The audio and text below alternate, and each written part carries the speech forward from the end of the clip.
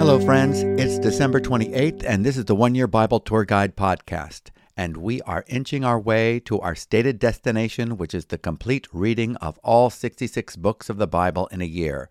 As we have stated before, our goal is not just to have read the Bible, but to have responded to its call to come to the foot of the cross of Christ and receive pardon, cleansing, and a new life in the Spirit. Our goal is not just to know about God through the Scripture, but that God would reveal Himself to us through the Scripture, and that we would respond in such a way that He would know us as those who have, after listening to the message of truth, the gospel of our salvation, would have believed and were sealed in Christ with the Holy Spirit of promise. Our goal is that you may know Him as your Lord, your sin-bearing substitute who died on the cross, taking the death penalty your sins deserved, and having paid your debt to God's law in full, was raised from the dead so that His righteousness would be credited to your account as He represents you at the right hand of God. My name is David MacAdam, and I'm happy to serve as your tour guide as we travel through these final pages in the next few days from both the Old and New Testaments. We will be reading from Zechariah chapter 12 and 13 in the Old Testament, and we will be transported to heaven in the New Testament for the account of the marriage supper of the Lamb, when the Lord Jesus receives the church as His bride, presented in all her glory, without spot or wrinkle or any blemish, holy and blameless. So let's get started reading today's portions, going first to the Old Testament book of Zechariah, chapter 12, beginning with verse 1, and I'm reading from the English Standard Version. The Lord will give salvation. Zechariah chapter 12. The oracle of the word of the Lord concerning Israel. Thus declares the Lord, who stretched out the heavens and founded the earth and formed the spirit of man within him. Behold, I am about to make Jerusalem a cup of staggering to all the surrounding peoples. The siege of Jerusalem will also be against Judah. On that day I will make Jerusalem a heavy stone for all the peoples. All who lift it will surely hurt themselves, and all the nations of the earth will gather against it. On that day, declares the Lord, I will strike every horse with panic, and its rider with madness. But for the sake of the house of Judah, I will keep my eyes open, when I strike every horse of the peoples with blindness. Then the clans of Judah shall say to themselves, The inhabitants of Jerusalem have strength through the Lord of hosts, their God. On that day I will make the clans of Judah like a blazing pot in the midst of wood, like a flaming torch among sheaves. And they shall devour to the right and to the left all the surrounding peoples, while Jerusalem shall again be inhabited in its place in Jerusalem. And the Lord will give salvation to the tents of Judah first, that the glory of the house of David and the glory of the inhabitants of Jerusalem may not surpass that of Judah. On that day the Lord will protect the inhabitants of Jerusalem, so that the feeblest among them on that day shall be like David, and the house of David shall be like God, like the angel of the Lord, going before them. And on that day I will seek to destroy all the nations that come against Jerusalem. Him whom they have pierced. And I will pour out on the house of David and the inhabitants of Jerusalem a spirit of grace and pleas for mercy, so that, when they look on me, on him whom they have pierced, they shall mourn for him as one mourns for an only child, and weep bitterly over him as one weeps over a firstborn. On that day the mourning in Jerusalem will be as great as the mourning for Hadad-rimmon in the plain of Megiddo. The land shall mourn, each family by itself, the family of the house of David by itself, and their wives by themselves, the family of the house of Nathan by itself, and their wives by themselves, the family of the house of Levi by itself, and their wives by themselves, the family of the Shemites by itself, and their wives by themselves, and all the families that are left, each by itself, and their wives by themselves. Chapter 13. On that day there shall be a fountain opened for the house of David and the inhabitants of Jerusalem, to cleanse them from sin and uncleanness.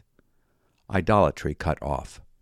And on that day, declares the Lord of hosts, I will cut off the names of the idols from the land, so that they shall be remembered no more. And also I will remove from the land the prophets and the spirit of uncleanness.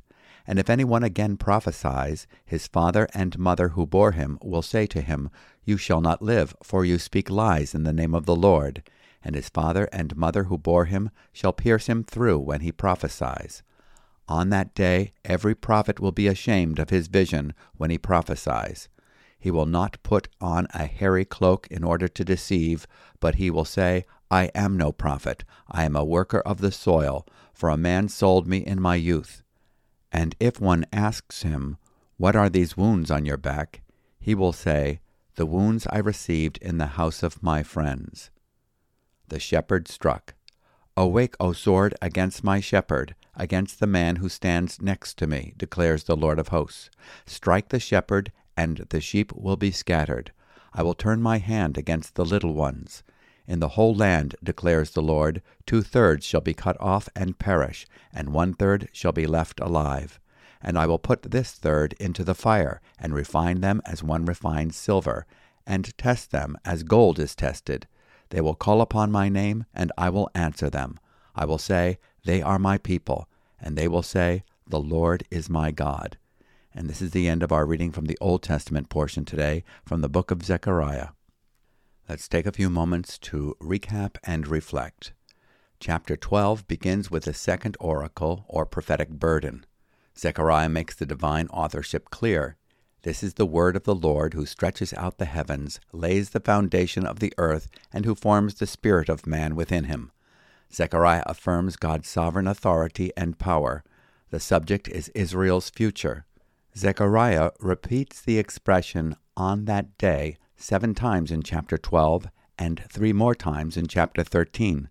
He is referencing the day of the Lord, the decisive events that bring judgment upon the unbelieving world and culminate with the return of Christ and the establishment of his kingdom on earth. Once again, Jerusalem is the center stage for the drama of redemption as history comes to its climax. The city was founded on the mountains of Moriah, literally meaning seen of God, where God promised to provide himself as the substitute for Abraham's son, Isaac. He would do this in the person of his only son, Jesus. Centuries later, King David would purchase the same ground, then the threshing floor of Araunah, to make sacrifice to stay the hand of God's wrath from bringing judgment on his people for David's sin. This purchased land would be the property for the construction of Solomon's temple, the Lord's dwelling place. It would be in Jerusalem that God incarnate would prove to be the fulfillment of all the place-holding sacrifices for the perfect offering of himself on the same shelf of rock known as the Mountains of Moriah, Mount Calvary. Jerusalem is mentioned 52 times in the book of Zechariah, 22 times in the final 3 chapters. Throughout the scriptures, we have evidence of God's yearning heart for his people expressed in his love for Jerusalem. At the end of this age, during the tribulation period, there will be international opposition to the nation of Israel.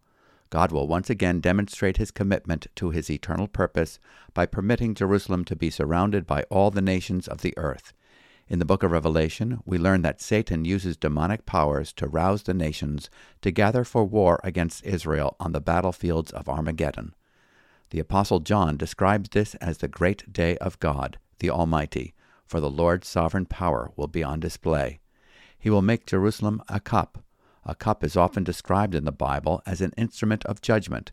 In Psalm 75, verse 8, Isaiah chapter 51, verse 17 and verses 21 through 23, Jeremiah chapter 25, verses 15 through 28, Ezekiel chapter 23, verses 31 through 33, Habakkuk chapter 2, verse 16, Revelation chapter 14, verse 10, chapter 16, verse 19, and chapter 18, verse 6. The nations will attempt to swallow up Jerusalem, but as they start to drink, they find themselves drunken and sick. The sovereign Lord promises to make Jerusalem an immovable rock as the nations launch a siege against her. All who try to move it will injure themselves. Zechariah chapter 12, verse 3.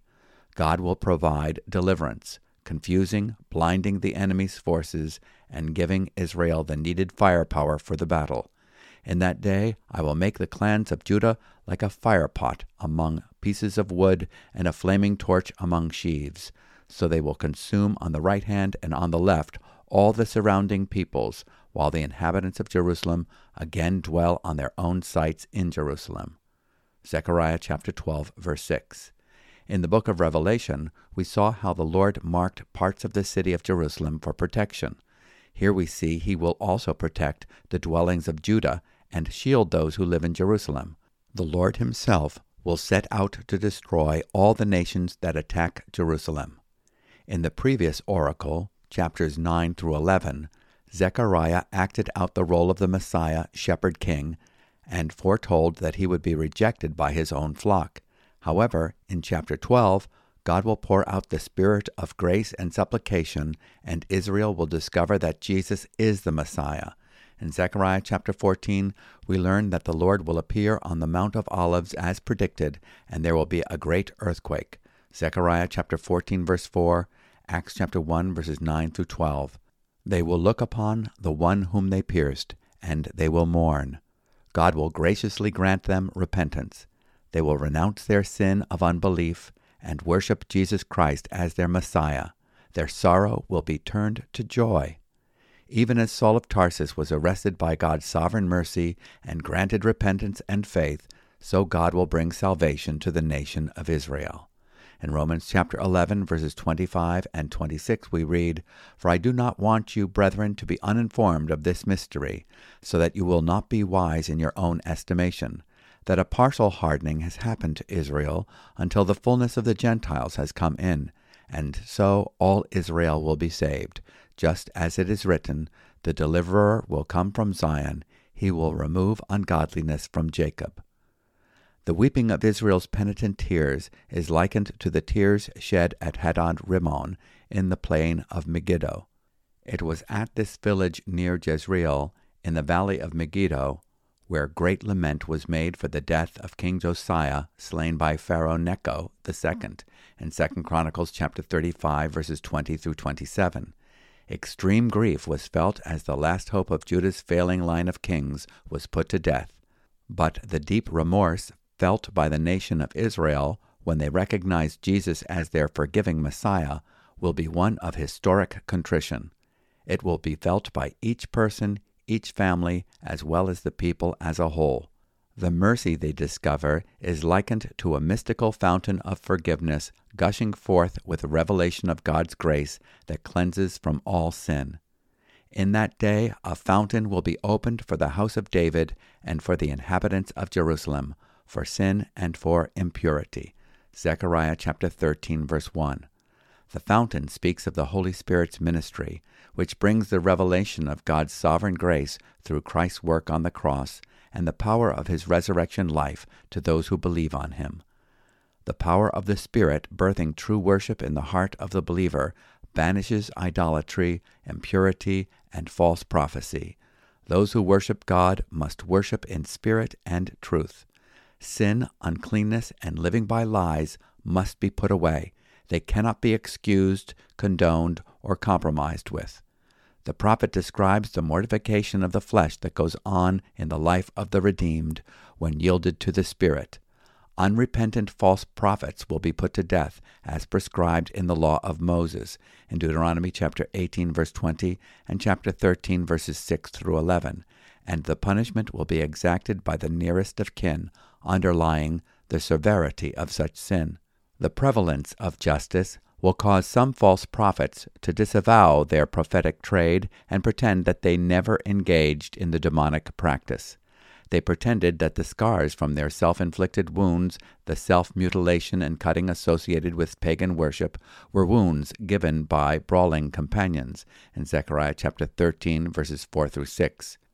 In contrast with the false prophets, we are presented with the true prophet, the Messiah, whom Zechariah calls my shepherd, in Zechariah chapter 13, verse 7. He prophesies that the true shepherd of Israel, a kinsman with whom he is close, shall be struck down in God's plan. This poetic utterance draws from Zechariah's previous prophecy in chapter 11, verses 4 through 14, given in his dramatic portrayal of the Messiah as the shepherd rejected by the flock and of his being rejected and pierced by his people. The sheep will be scattered, but there will be a remnant who return and are saved. Zechariah chapter 13, verse 8. God will do a refining work with this remnant. And I will bring the third part through the fire. Refine them as silver is refined, and test them as gold is tested. They will call on my name, and I will answer them. I will say, they are my people, and they will say, the Lord is my God. Zechariah chapter 13, verse 9. Now let's move on to the New Testament. Our reading today is from Revelation chapter 19, and we will read verses 1 through 21. Rejoicing in heaven. Revelation chapter 19. After this, I heard what seemed to be the loud voice of a great multitude in heaven, crying out, Hallelujah! Salvation and glory and power belong to our God, for his judgments are true and just. For he has judged the great prostitute who corrupted the earth with her immorality, and has avenged on her the blood of his servants. Once more they cried out, Hallelujah! The smoke from her goes up forever and ever. And the 24 elders and the 4 living creatures fell down and worshipped God who was seated on the throne, saying, Amen, Hallelujah. And from the throne came a voice saying, Praise our God, all you his servants, you who fear him, small and great. The marriage supper of the Lamb. Then I heard what seemed to be the voice of a great multitude, like the roar of many waters, and like the sound of mighty peals of thunder, crying out, Hallelujah! For the Lord our God, the Almighty, reigns. Let us rejoice and exult, and give him the glory, for the marriage of the Lamb has come, and his bride has made herself ready. It was granted her to clothe herself with fine linen, bright and pure. For the fine linen is the righteous deeds of the saints. And the angel said to me, Write this, Blessed are those who are invited to the marriage supper of the Lamb. And he said to me, These are the true words of God. Then I fell down at his feet to worship him, but he said to me, You must not do that. I am a fellow servant with you and your brothers who hold to the testimony of Jesus. Worship God, for the testimony of Jesus is the spirit of prophecy. The rider on a white horse. Then I saw heaven opened, and behold, a white horse. The one sitting on it is called Faithful and True, and in righteousness he judges and makes war. His eyes are like a flame of fire, and on his head are many diadems, and he has a name written that no one knows but himself. He is clothed in a robe dipped in blood, and the name by which he is called is the Word of God. And the armies of heaven, arrayed in fine linen, white and pure, were following him on white horses. From his mouth comes a sharp sword with which to strike down the nations, and he will rule them with a rod of iron. He will tread the winepress of the fury of the wrath of God, the Almighty. On his robe and on his thigh he has a name written, King of Kings and Lord of Lords. Then I saw an angel standing in the sun, and with a loud voice he called to all the birds that fly directly overhead, Come, gather for the great supper of God, to eat the flesh of kings, the flesh of captains, the flesh of mighty men, the flesh of horses and their riders, and the flesh of all men, both free and slave, both small and great. And I saw the beast and the kings of the earth with their armies gathered to make war against him who was sitting on the horse and against his army. And the beast was captured, and with it the false prophet, who in its presence had done the signs by which he deceived those who had received the mark of the beast and those who worshipped its image. These 2 were thrown alive into the lake of fire that burns with sulfur, and the rest were slain by the sword that came from the mouth of him who was sitting on the horse, and all the birds were gorged with their flesh. And this is the end of our reading from the New Testament, from the revelation of Jesus Christ. The 7th and final bowl judgment has been poured out. Revelation chapter 16, verse 17. And the battle of Armageddon brings us to history's climax, when the Lord Jesus returns with his own to establish his ultimate victory and to inaugurate his reign on the earth for 1,000 years. The 19th chapter begins with a magnificent scene in heaven. There is great celebration as Babylon has been righteously punished. After these things I heard something like a loud voice of a great multitude in heaven saying, Hallelujah! Salvation and glory and power belong to our God, because his judgments are true and righteous. For he has judged the great harlot who was corrupting the earth with her immorality, and he has avenged the blood of his bondservants on her. Revelation chapter 19, verses 1 and 2. The destruction of Babylon was a righteous act of judgment. Vengeance belongs to the Lord, and he has taken vengeance on those who martyred the servants of God, in Revelation chapter 6, verses 9 through 10, and chapter 17, verse 6. The judgment upon the nations of the world and Babylon the Great was only the beginning of the eternal punishment of the wicked, for John hears the heavenly throng cry out, "The smoke of her goes up forever and ever." Revelation chapter 19, verse 3. The 24 elders and the 4 living creatures fall down and worship God. Then John hears once again the voice of a great multitude, sounding like thunder, and the roar of many waters, announcing the marriage supper of the Lamb. This declares the inauguration of the millennium, and the fact that Jesus, the heavenly bridegroom, has taken his bride as his co-regent, and is ready to commence his kingdom reign on earth. It is a picture of grace. It was granted her to clothe herself with fine linen, bright and pure. We are given the interpretation that the linen speaks of the outworking of the indwelling Christ, the righteous deeds of the saints. The bride has made herself ready, and it is all by God's grace. Then he said to me, "Write, blessed are those who are invited to the marriage supper of the Lamb." And he said to me, "These are true words of God." Revelation chapter 19, verse 9. The importance of the announcement is emphasized by John saying, "These are the true words of God," in verse 9. We learn that there are a variety of roles and privileges in the millennium. There is a bride of Christ, the church, in Ephesians 5, verse 25, composed of those who are saved from Pentecost to the rapture, and there are wedding guests. God has a plan for all who have been saved. They have various roles in God's redemptive history. It is true that all who come to faith are the true spiritual Israel, ultimately ruled of God, but the Lord has a special plan for those who come to faith in God in the Old Testament, for those who come to faith in the tribulation, and as we have seen, he has a plan for his covenant people, the nation of Israel. It seems that the Apostle John sees a fellow believer in his glorified state and is so awestruck that he mistakenly bows down to worship him. This person describes himself as a fellow servant with his brothers who hold to the testimony of Jesus, in Revelation chapter 19, verse 10. Some say that this is an angel, but the context seems to point to a glorified human being who is in Christ. Is he a brother or just with his brothers?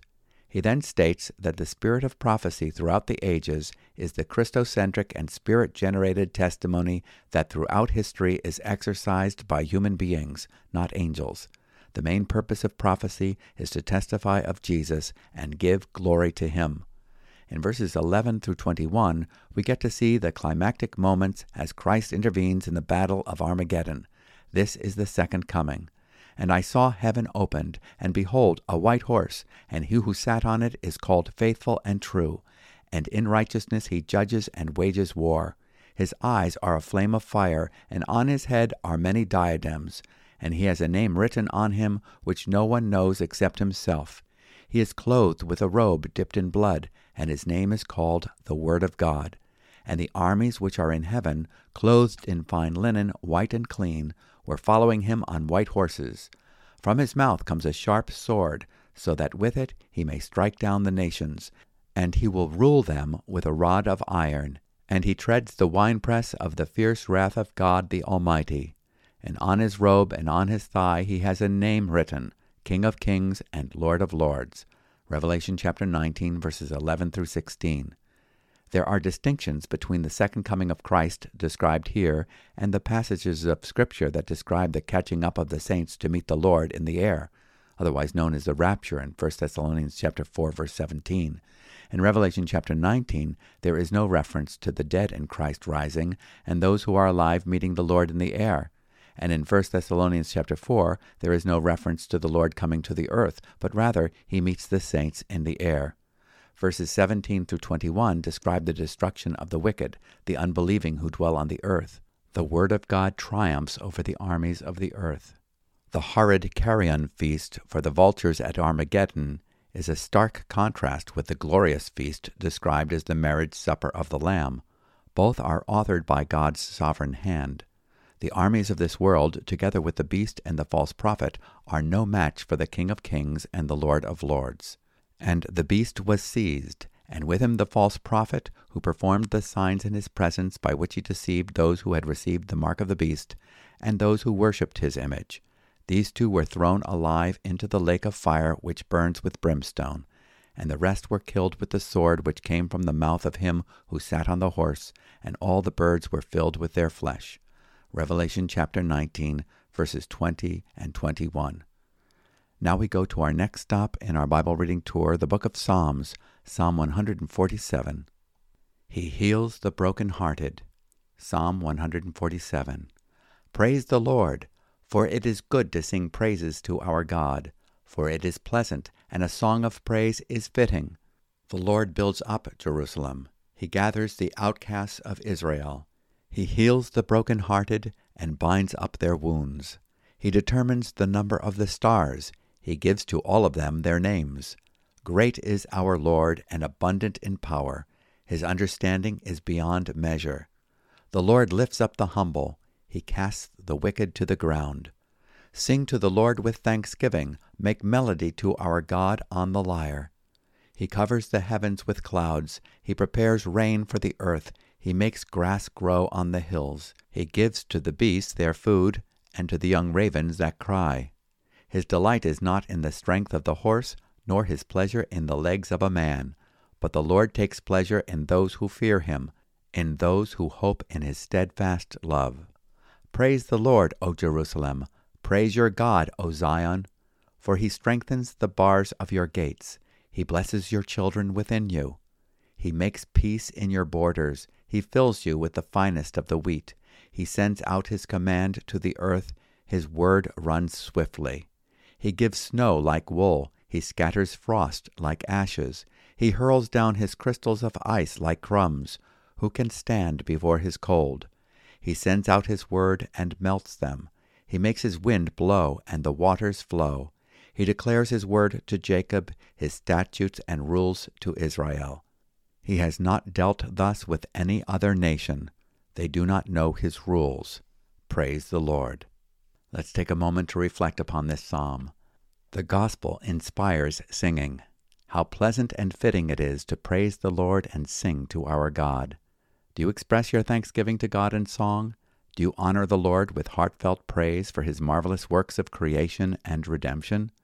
The psalmist honors the Lord as a builder, gatherer, healer of broken hearts and wounds. He praises the Lord for his infinite knowledge and creativity evident in the vast universe. He acknowledges his infinite power in verse 5 and his intimate care in verse 6. He exhorts us not only to sing, but to make music to honor his name in verse 7. He praises God for common grace, the ecosystem that provides for our creaturely needs. He does not take delight in the displayed prowess of his created beings, such as their strengths and talents, as much as he delights in being our Heavenly Father and having the trust and respect of his children. The psalmist specifically encourages the people of Israel to praise him for their privileges in verses 12 through 14 and verses 19 and 20. The same Lord who dispenses what we need of wind and rain, and who demonstrates power in icy blasts, is the one who has graciously sent his word to accomplish the purpose for which he has commanded. Now let's go to our final stop in today's excursion, the book of Proverbs, Proverbs chapter 31, verses 1 through 7. The words of King Lemuel. The words of King Lemuel, the oracle that his mother taught him. What are you doing, my son? What are you doing, son of my womb? What are you doing, son of my vows? Do not give your strength to women, your ways to those who destroy kings. It is not for kings, O Lemuel, it is not for kings to drink wine, or for rulers to take strong drink, lest they drink and forget what has been decreed, and pervert the rights of all the afflicted. Give strong drink to the one who is perishing, and wine to those in bitter distress. Let them drink and forget their poverty, and remember their misery no more. This is the only address to a king in the book of Proverbs, and it is to one named Lemuel. We know nothing about him. He is given a prophetic word through his mother. He is warned not to have his strength dissipated by sensuality and alcohol. It reminds us of the Apostle Paul's word to the Ephesians in Ephesians chapter 5, verses 18 and 19. And do not get drunk with wine, for that is dissipation, but be filled with the Spirit, speaking to one another in psalms and hymns and spiritual songs, singing and making melody with your heart to the Lord. Drunkenness impairs judgment, whereas to be under the influence of the Holy Spirit is to have enhanced judgment. There is no need for recreational drugs, save the medicine for those who need it. Now let's pray. Lord Jesus, our gracious Savior, the Shepherd smitten for us, our heavenly bridegroom, our returning King, you have revealed yourself as the Lord of history. Heavenly Father, thank you for our Redeemer, who has brought glory to your holy name. We have been blessed to receive your word and to know that it will accomplish the work for which you have sent it. You have turned us from our idolatries to serve you, the living God. You have enabled us to seek what is pleasing in your sight, and we ask that you preserve your choice purposes for our lives. In Jesus' name, amen. There you have it. We covered quite a distance in our excursion today, stretching from the Middle East to the throne of God in heaven. And God willing, we'll be back tomorrow for our next installment. If you have any questions or comments, we'd love to hear from you. We are so encouraged by those who are being blessed by this podcast and are reading through the Bible each year, and I hope that this would inspire you to start again in January. You can contact us by email by writing podcast@newlife.org, and you can always get a subscription to a written copy in your email box every day, containing not only a commentary but also with illustrations and maps and charts that might be helpful. And if you are considering how you might support a ministry like this that is seeking to preach the word and make disciples of all kinds of people throughout the planet, you can give at our website at newlife.org, or you can also send contributions to our mailing address, which is New Life Community Church, 221 Baker Avenue, Concord, Massachusetts. So until next time, may the peace of our Lord Jesus Christ be with you all. Shalom.